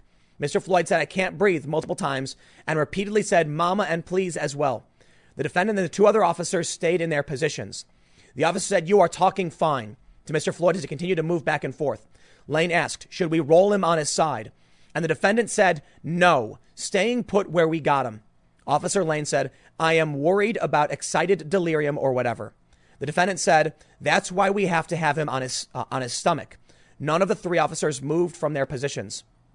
BWC video shows Mr. Floyd continuing to move and breathe at 8:24. Floyd stopped moving at 8:25. The video appears to show Mr. Floyd ceasing to breathe or speak. Lane said, "Want to roll him to his side." Kong checked Mr. Floyd's right wrist for a pulse and said, "I couldn't find one." None of the officers moved from their positions. 8:27. The defendant removed his knee from Mr. Floyd's neck. An ambulance and emergency medical personnel arrived. The officer placed Mr. Floyd on a gurney, and the ambulance left the scene. Mr. Floyd was pronounced dead at Hennepin County Medical Center. The Hennepin County Medical Examiner conducted Mr. Floyd's autopsy on May 26. The full report of the ME is pending, but the ME has made the following preliminary findings. The autopsy revealed no physical findings that support a diagnosis of traumatic asphyxia or strangulation. Mr. Floyd had underlying health conditions, including coronary artery disease and hypertensive heart disease. The combined effects of Mr. Floyd being restrained by the police, his underlying health conditions, and any potential intoxicants in his system likely contributed to his death. That's when they go on to mention the timing. I think it's absolutely important and fair to point out the nuances and the complexity of what happened. But I think the charges are going to stick. The man was apparently in the vehicle. I like how they gloss over that, right? They say this. They tried to get Mr. Floyd into the car from that side and Lane and Kong assisted. Then what happened? Because then we can see it say the defendant pulled Mr. Floyd out of the passenger side of the squad car. Why? We don't know. And I'm sure some facts will emerge. But they put him down. He mentions excited delirium. We honestly don't know. But I can tell you, if someone's begging if you pull them out of the car, this is the important point. He pulled him out of the car. There's a lot of reasons that may have happened. But if you pull someone you've already restrained, detained, and gotten the car out and put him on the ground, why was he doing that? I can make a lot of assumptions. I'm not gonna. They're negative assumptions. But it sounds like they pulled this guy out. The other officers were like, we got to roll him. No. They were trained. This was dangerous. He kept his knee on his neck 3 minutes after he stopped moving, and the dude said no pulse. He killed him, dude. Now, they say there was no traumatic asphyxiation or whatever. It was underlying conditions. If you take an old person, okay, and you pin them on the ground and you call it whatever you want, standard procedure, and they die, you did it, man. You got to understand. I warn people. I got to wrap this one up. But listen, there was a story I was told when I was younger of two guys. One, guy A hits on guy B's wife. They get into a fight and guy A punches guy B. Guy B falls back, hits his head and dies. Guy A goes to prison. He wasn't intending to kill him, but he did. I don't think the officer wanted this guy to die, but he pulled him out, threw him down, put his knee on his neck, and just sat there while the guy died. He did it. Call it what you want, man. I wish people would stop targeting the innocent, but I'll wrap it up there. I got a couple more segments coming up in a few minutes, and I'll see you all shortly. The Republicans are bringing out the big guns against Twitter, and Ted Cruz is now calling for a criminal investigation of Twitter for violating Iranian sanctions. Now, this is where things are getting spicy. I warned Jack and Vijaya. I said, if you keep doing this, they will come for you. And you know what I was told? Well, I know people in Washington, something like that. And they're okay with what we're doing. They're finding ways, man. Look, Trump's talking about Section 230. And a lot of people are saying it won't work. Ted Cruz found a better way to go after you. And whether it's legit or not, you listen, you know why you don't want to, you want to choose your battles? You know why you want to be careful? I always get annoyed when I see people argue online and starting fights, and I'm like, you have no idea what that person's going to do. And why do you want the hassle? I avoid the drama. I avoid the conflicts. Let people rag on me. I'm going to back off. I don't want it. Because you never know if one of these people is a crazy person. This is why I can't stand when my friends do road rage and, you know, we're in the car and they start yelling. I'm like, stop, dude. You don't know how one of these people is going to be crazy and they're going to crash it. You never know. Choose your battles. Don't waste your time on the petty nonsense. Well, Twitter's been censoring conservatives. They've been shutting down people for dumb things like saying learn to code. And so you know what? You've gotten the ire now of the Republican Party. Now, Trump might not be able to pull off Section 230, but what happens here? Whether or not anything happens, you can see they're coming for you, right? Here's a story from Axios. Senator Ted Cruz, in a letter Friday to the Justice and Treasury Departments, is calling for a criminal investigation of Twitter over allegations the company is violating U.S. sanctions against Iran. Twitter is already under fire from President Trump for adding fact checks and a warning label, respectively, to misleading and incendiary tweets he made in recent days. Now, Axios, I'm not interested in your opinions on this. Don't call them misleading or incendiary. Just say tweets.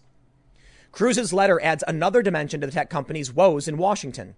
Twitter allows Iranian leaders to maintain accounts on its service, and Cruz is asking Attorney General Bill Barr and Treasury Secretary Steven Mnuchin to probe whether that violates U.S. sanctions, prohibiting American companies from providing goods or services to the country's top officials. They are. I think they got him, man. I will see. I don't know. I was once planning a trip to Iran for Vice, and I had to make calls and ask about what I could or couldn't do when it came to how these sanctions functioned. And they said in the normal course of travel, you can spend money and come and go as you please and be safe and all that stuff. I never ended up going, right? Never ended up happening. Would have been fun, but there's a lot of countries I never went to. But this is different. Twitter is allowing them access to a service which can function as a platform for them to speak. They are providing them this space, and Twitter's monetizing it. So, well, let's read more. Quote, I believe that the primary goal of the International Emergency Economic Powers Act and sanctions law should be to change the behavior of designated individuals and regimes, not American companies, Cruz wrote. But when a company willfully and openly violates the law after receiving formal notice that it is unlawfully supporting designated individuals, the federal government should take action. Twitter has said in its public interest, it's in the public interest to have political figures' speech on its platform, even if some find that speech objectionable. We're not talking about free speech right now. We're talking about the U.S. imposing sanctions on Iran. and Iran using Twitter as a means to embolden and empower itself by spreading its narrative. Now, whether or not they're right or wrong isn't relevant. Twitter is providing a service, delivering that message to other people. But before we move on with the story, I've got to give a quick shout out to today's sponsor, Virtual Shield. Virtual Shield is a virtual private network service. It's basically a program you can download that provides your internet browsing with a basic layer of security. There are hackers, there are government agencies, there are general nefarious actors who want to break into your system, steal your data, and a VPN is one simple way to protect yourself. Now, I always tell people, look, you have locks on your doors and windows, but you don't expect people to break in, but you still do it. And to be honest, if somebody really wanted to, they could break the lock on your door, but you still have that lock, right? Because it makes sense to have basic security. Right now, if you go to hidewithtim.com, you can get 50% off your virtual private network service. It's just $2.50 per month. I'm eternally grateful to Virtual Shield for sponsoring my channel. They're one of the few sponsors I actually have, and I think it's a great service. So if you want to take your internet security seriously, check out hidewithtim.com. The link will be in the description below. But let's get back to the main story. The company on Friday labeled a tweet from Trump about the unrest in Minneapolis as breaking its rules on glorifying violence. The White House FCC chairman, Ajit Pai, among other prominent conservatives, questioned why Twitter hasn't applied similar labels to tweets from Iran's supreme leader, Ayatollah Ali Khamenei. Cruz led an earlier letter from Republican senators to Twitter CEO Jack Dorsey in February, calling on the company to ban Iranian leaders, including Khamenei and Iranian Foreign Minister Mohammad Javad Zarif. The senators suggested providing the accounts may violate U.S. sanctions. Twitter responded in April, arguing that its service is exempt from the sanctions and that the public conversation of the platform is critically important during the coronavirus pandemic. Well, I want to see why they think they're, not subject. Fundamental value, is this what they said? Fundamental values of openness, free expression, public accountability, and mutual understanding matter now more than ever. Vijaya Gadde, Twitter's legal, public policy, and trust and safety lead, wrote, regardless of the political agenda of a particular nation state, to deny our service to their leaders at a time like this would be antithetical to the purpose of our company, which is to serve the global public conversation. It doesn't matter. Could you imagine if she said something like this? Regardless of the political agenda and particular nation state, to deny our service to the leaders at a time like this would be antithetical to the purpose of our company, which is to arm people for self-defense. You get the point? It doesn't matter why you're giving them access to goods and services. It matters that you're not allowed to. That's a bigger and more dangerous question on the issue of material support to terrorist organizations who use Twitter and for some reason don't get banned. I don't know if they still do, but I remember didn't Hamas have a Twitter account and aren't they designated a terror organization? What makes Twitter immune from all of these things? I honestly have no idea other than no one enforces any of it. This is what happens then when you goad your political opponents, and especially the ones who are in political power. Trump is in the executive branch. The Republicans control the majority of the Senate. I mean, you got a few months, maybe things will change, but I can't imagine what's going to happen to Twitter if Republicans regain control of the House. It's going to be it's going to be bad. I think it'll be bad for all of us. It's one of the reasons I'm so angry. We had it good, baby. The internet was awesome in the 90s, 2000s. I mean, it wasn't perfect, but things were building up. It was like the Wild West. But, we did all right. Now they want to turn it into a couple big, powerful, major corporations. And that's what we're going to get because you don't know when too much is too much. Here's what they say. Twitter declined to comment on the new Cruz letter. And then they link to a flashback. Cruz talked to Axios' Dan Primek of last year to discuss allegations of the bias against conservatives. So here is a letter from Vijaya Gadde. Now, you may be familiar with her because she was the woman who appeared on the Joe Rogan podcast with me and Jack Dorsey. And I want to read some of this because they talk about why they're exempt from the law. She writes, thank you for your letter dated February 6, 2020. Now, I do think it's fair to point out, I believe Vijaya is a lawyer. So to be honest, she probably knows way better than I do and is going to make a way better legal argument than I ever could. So I got to be fair. Thank you for your letter dated February 6, 2020 regarding Twitter's approach to potential sanctions issues. We appreciate the opportunity to share more about our policies and our work to enforce them. There is no place on Twitter for terrorist organizations, violent extremist groups, or individuals who affiliate with and promote their illicit activities. The violence that these groups engage in and promote endangers the physical safety and security of people throughout the world. A fine statement I agree with. She goes on to mention how they classify extremist groups and those that meet the following criteria. identify through their stated purpose, publications, or actions as an extremist group, have engaged in or currently engage in violence and or the promotion of violence as a means to further their cause, target civilians in their acts and or promotion of violence. We examine a group's activities both on and off Twitter to determine whether they engage in or promote violence. Under this policy, a Twitter user is not allowed to affiliate with, let me stop you right there. What about if, I don't know, the U.S. government says they are? You're an American company. If the U.S. says this group is this, and you are providing support to that group by giving them, a channel because you disagree, well, I think the U.S. is going to storm your doors and enforce this at some point, especially if you keep poking at the Republicans. So let's see. She says, under this policy, a Twitter user is not allowed to affiliate with and promote the illicit activities of terrorist organization or violent extremist groups. Examples of the types of content that violate this policy include engaging in or promoting acts on behalf of a terrorist organization, recruiting, providing or distributing services to further their goals, using the insignia or symbols of these groups. Twitter does not apply this particular policy to military or government entities because of the public interest in learning about these types of statements. Full stop. I don't think you can just decide the law doesn't apply to you.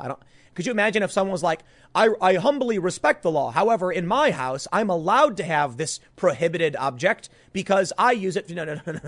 You can't just draft an argument like why you're not exempt from why you are exempt from the law. It reminds me of a lot of these sovereign citizen types who say they don't have to pay taxes because they're sovereign. It's like, it doesn't work that way. I mean, I get the argument, but you can't just do that, right? So let me see what they're going on to mention the outbreak of the coronavirus. With Iran's people uniquely impacted by COVID, Twitter is also a place where officials can communicate the challenges they are facing, as well as be held to account by global audience for their actions. You know what? That's fine. I don't think I need to read the rest of the message because I think it's clear. She's basically just saying, I understand their sanctions, but because we think it's important, we're not going to comply. Well, this is going to be really interesting, man. I understand Twitter is powerful. Twitter is important. But Twitter's been getting away with so much for so long. And it's not just Twitter. It's Facebook. It is YouTube. It's a lot of these platforms. I'll tell you what, man. The system of YouTube greatly benefits me. I quit working for these big mainstream companies. I don't want to be under the boot of these nasty people. I want to be my own boss. I wouldn't have the same opportunities if these systems didn't exist. But I'll be the first to call them out while using them. And I'll make it clear for you because some people say, why don't you leave, Tim? Well, hold on. YouTube rocks. It's awesome. Twitter is awesome. Facebook is awesome. The problem is the bad things they do need to be stopped. Overall, Facebook, Twitter, YouTube are a tremendous net positive for the ability of people to speak and challenge the establishment. If we don't hold them to account for breaking the rules, it will cease to be this. So no, we don't want to leave Twitter, Facebook, and YouTube. We want to make sure they're playing fair to maintain the power that has been granted to the people. The ability for us to speak and share ideas and not have to go through the CNNs and the MSNBCs or the Fox News. News is whatever. The point is, I got to create a YouTube channel, say what I wanted to say, and now you can hear it. Good. Let's not lose that. But when you strip that power away from only one political faction, they'll come back and they'll come a-swinging. I hope things work out for the best. I'll leave it there. I got one more segment coming up in a few minutes, and I will see you all shortly. Considering that you clicked the title of this video, you already know where we're going and why I have this article pulled up, because we're going to have a good old larf. Take a look at this. Can you imagine a group of black men walking around with masks and guns? Gun rally sparks questions of racism and privilege. And this is from the new civilrightsmovement.com. I saw this going around and I just had to laugh for several reasons. It's not just this one website. There are a ton of websites all saying the same thing. There are a ton of high profile personalities, celebrities, Sarah Silverman, for instance, saying, look at these white men with rifles standing on the steps of the state building in Michigan. And nothing happens. But when you get these peaceful protesters in Minnesota, then the police come out. Yeah. It truly is an excellent argument for the Second Amendment, isn't it? I've never been a super pro 2A. But I'll tell you what, the more I see this stuff, the more I start leaning in that direction. The more I'm like, you know what? I think the conservatives were right about this one. Now, we got to make sure that responsible people are the ones getting access and things like that. And there are real, I think, good faith questions being brought up by many people who are on the left about firearms. But hold on a second, man. Can you imagine a group of black men walking around with masks and guns? Well, yes. Not only are these dudes armed on the at the Capitol building, look, I'm sorry, you know what? There's no news here. I got to stop. There's no news. There's nothing to report, nothing to see here. Oh, there's a picture. Oh, it's a picture of a bunch of black men just standing. It doesn't mean anything. You know why? Because these black men are doing everything under their rights. They are armed with rifles. They are wearing masks. I have no complaints. They look like good dudes. Much respect to these guys. They are just basically being people. So can I imagine a group of armed black men with masks and guns? I can. I'm actually looking at a picture of it right now. I'm tired of this narrative, man. That, you know, these libertarian two-way activist types, these conservatives, Trump supporters who are defending their rights on the steps of the Capitol building or whatever, did anything wrong. It's their first and Second Amendment rights. It's the Constitution. These guys, I see this. Yes, absolutely. I'm glad they're doing it. 100% glad they're doing it. To stand up for their rights, the same as everybody else. I mean, I've had criticisms of a lot of the lax gun laws in this country, but you know what? Your rights are your rights, man. It was an argument made to me a couple of years ago, and it really kind of shifted me a little to the right on 2A. Because I used to be like, I think there can be a reasonable approach to controlling things. And I got a comment straight at me saying, then I think we should have a reasonable control on what you say, Tim. Because if you want to have controls on 2A, I should have controls on 1A. And I was like, fair point. Duly noted. I agree. So when I see a bunch of these dudes, you know, marching around armed and stuff, I say, hey, man, they're not breaking any laws. You got nothing to worry about. Things could get bad. These things happen. But I'll tell you what, strangely, when these guys showed up in Michigan armed, nothing happened. When all these people showed up in Virginia, nothing happened. In fact, they won. The protesters won in Virginia. It was truly spectacular. Now, to go back to this original article, and I want to read this other article for you. I want to laugh, too, because this article was talking about, I believe, the Virginia gun rally, Richmond, Virginia. The Black Panthers were there in support because the Black Panthers used to march with weapons, too. Legal. Here's what I see when I see this story. I saw somebody post this earlier, and I was like, whoa, that's really cool that they're doing that. You know, like, you have your rights. Good for you. And then I stopped and I thought, it's not news. Why is it news that Americans are just doing normal American things? Why would it be news that these men who are wearing masks and armed, how's that news? Everything they're doing is legal. It shouldn't be. To see an American exercising their God-given rights should not be news to anybody. But it is because of the political pandering, the racism, and the tribalism. Check out the story. This story is from yesterday. And these people were protesting the killing of George Floyd. Good on them, man. These dudes rock. After a series of events where mostly white protesters carried guns to the Michigan Capitol and drew national attention, a group of armed black demonstrators hoped Thursday to send their own message. I want to present myself as an adult black man, fully armed and not a danger, said Stephen Alexander, 46, of Lansing, who carried a pistol outside the Capitol building during the event. If you are not a danger to me, I am not dangerous. It's as simple as that. Bravo, good sir. Much respect. That's a great statement. Organized by the group Legally Armed in Detroit, the Thursday event drew about 50 people to Lansing in protest of brutality, including the shooting of Ahmaud Arbery in Georgia in February and George Floyd's death while in police custody in Minnesota on Memorial Day. Among those in the crowd Thursday were many individuals who were openly carrying firearms. Rick Ector, 52, of Detroit, who helped organize the event, said the nation is still dealing with the issue of hate. Ector said he hoped to bring together black and other minority individuals who share concerns about violence, especially racial violence. If you look at what's happening, you might want to take a more active role in your personal protection, said Ector, a firearms instructor. Here, good sir. I was in Texas, the Trump rally. A bunch of dudes were walking around. They had armor on and they had guns. And then it was a bunch of white dudes. And a black dude walks up and he had a shirt on that said Black Guns Matter. And they walked up, shook hands, and they were hanging out. Why? They had a bunch in common. That was really cool. I was like, you know, a lot of people try to play this race baiting game and this firearms game. And here I see people that are supposed to be these evil white bigots with guns, and they were laughing and enjoying themselves. And they're talking about their culture, the things they like, the things they enjoy. Look, I'm a skateboarder. I'm not a gun person. If I saw somebody of any race, even somebody who didn't speak English, I could still talk to them using skateboard terminology and language. And if I saw somebody of a different race with a skateboard, I'd be like, oh man, you're rocking the Fanner Anti-Hero 8.5, right? Dude, that is epic. I use that board. I like them a little bit longer. I've got, I'm using a Tony Trujillo 32.5 by 8.5. Made it a little bit longer. I like it better for skating ramps. That's it. You're laughing. And he's going to say, nah, that's too wide, man. You can't go too wide. That's the jargon, and that's the mutual respect. And we're communicating because we have something in common we enjoy. Here at this rally, I'm like, I understand exactly that feeling.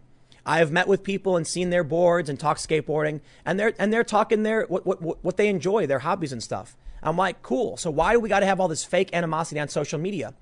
I can't understand for the life of me why people like Sarah Silverman, why these leftists want to keep showing these right-wing dudes with their guns in the state and attack them as though they did something wrong.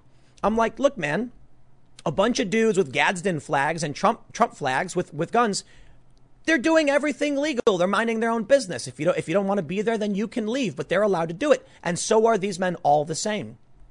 And that's what they keep trying to claim. And there's the big point. Sarah Silverman saying, look at these peaceful protesters. Nah, I'm sorry, man. You got a riot on your hands. And I blame the cops in Minnesota for a lot of what's happening. For sure, they arrested a CNN reporter. I'm not down with that. That's a violation of 1A, let alone when they violate 2A in New York City by stopping and frisking people who they suspect of having weapons. But I'm looking right now, and I'm saying if you want to do a real one-for-one, if you want to do a real comparison, take a look at these dudes. Nobody gave them any of the business. They got to do their thing. I think that's great.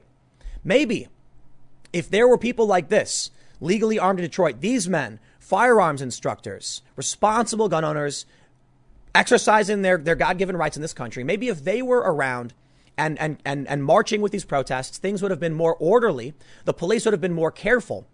Maybe things would have been better.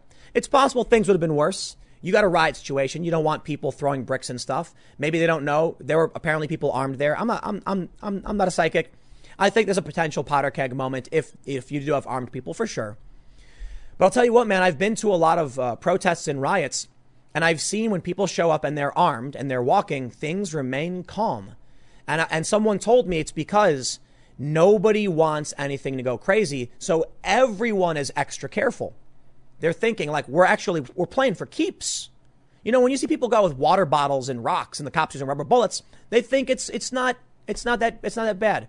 But when you see real weapons, that's when people realize you're playing for keeps. And when they had this riot the other day, guy tried to loot a pawn shop, lost his life. It's not a game. This could end you. You know what I mean? Now I want to show you one tweet. It's going to get me a little bit in trouble, so maybe I'll try to make sure the video doesn't play here. Ryan Saavedra tweeted, remember all those right-wing people that showed up to their state's capitals with firearms and how everyone in the media and the Democratic Party were, I'll just say, upset about it. I'm paraphrasing because he said a different word. They never acted this. And it's a video from, I don't know who it's from, but Ian Miles Chong posted it. And it's a bunch of unarmed people smashing windows and just generally destroying and vandalizing the Columbus, Ohio State House building. Let me tell you something. These men right here who are doing everything right and have their legal right to do so, awesome. The other people smashing windows and attacking, not awesome. Not awesome at all. No. So if the police come and arrest you because you're smashing things and you're violent and you're destroying property, why would you be shocked? If you're a legal gun owner doing everything under within your rights, why would anybody do anything to you? So listen, man, there have been videos I've seen where there's one video that went really viral. It's a black man with a rifle and he's just walking down the street. Squad cars and SUVs swarm him. They yell and they point guns at him. Get on the ground, get on the ground. They come and disarm him. I'm not happy about that. That's what we got to protest. That's what we're mad about. That's violating this guy's rights. Because there was another video that came out around the same time where two white guys are doing the same thing. And the cop walks up and he's like, they're yelling at him. He's like, I just want to check your weapon, make sure it's not full auto. You're good. And so you can't really compare these two situations because who knows what the context was, different jurisdictions. But you should be allowed to exercise your rights. As much as I might have an issue with, like, I'm not a big fan of people walking around all the time. Like, I would just choose to go the other direction. I see somebody with a bunch of weapons. I'm going to choose to go the other way. All right. That's my right. That's your right. I don't want to mess with you. I don't want you to mess with me. So I think accidents happen and I don't want to be necessarily involved. But I'll tell you what, though, to be honest, I see people like this. These guys, firearms instructors, I'd actually rather be closer to these guys than in some kind of a disaster or whatever, because these guys are trained and know what they're doing.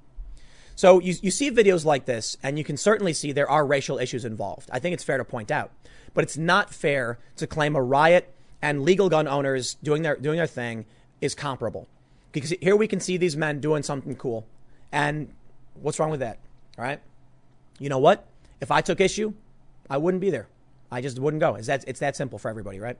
I'll leave it there. Thanks for hanging out, everybody. I will see you in the next segment tomorrow at 10 a.m., unless you go to the podcast tonight at 8 p.m. at timcast.com. YouTube.com/timcastirl. So thanks for hanging out, and I'll see you next time.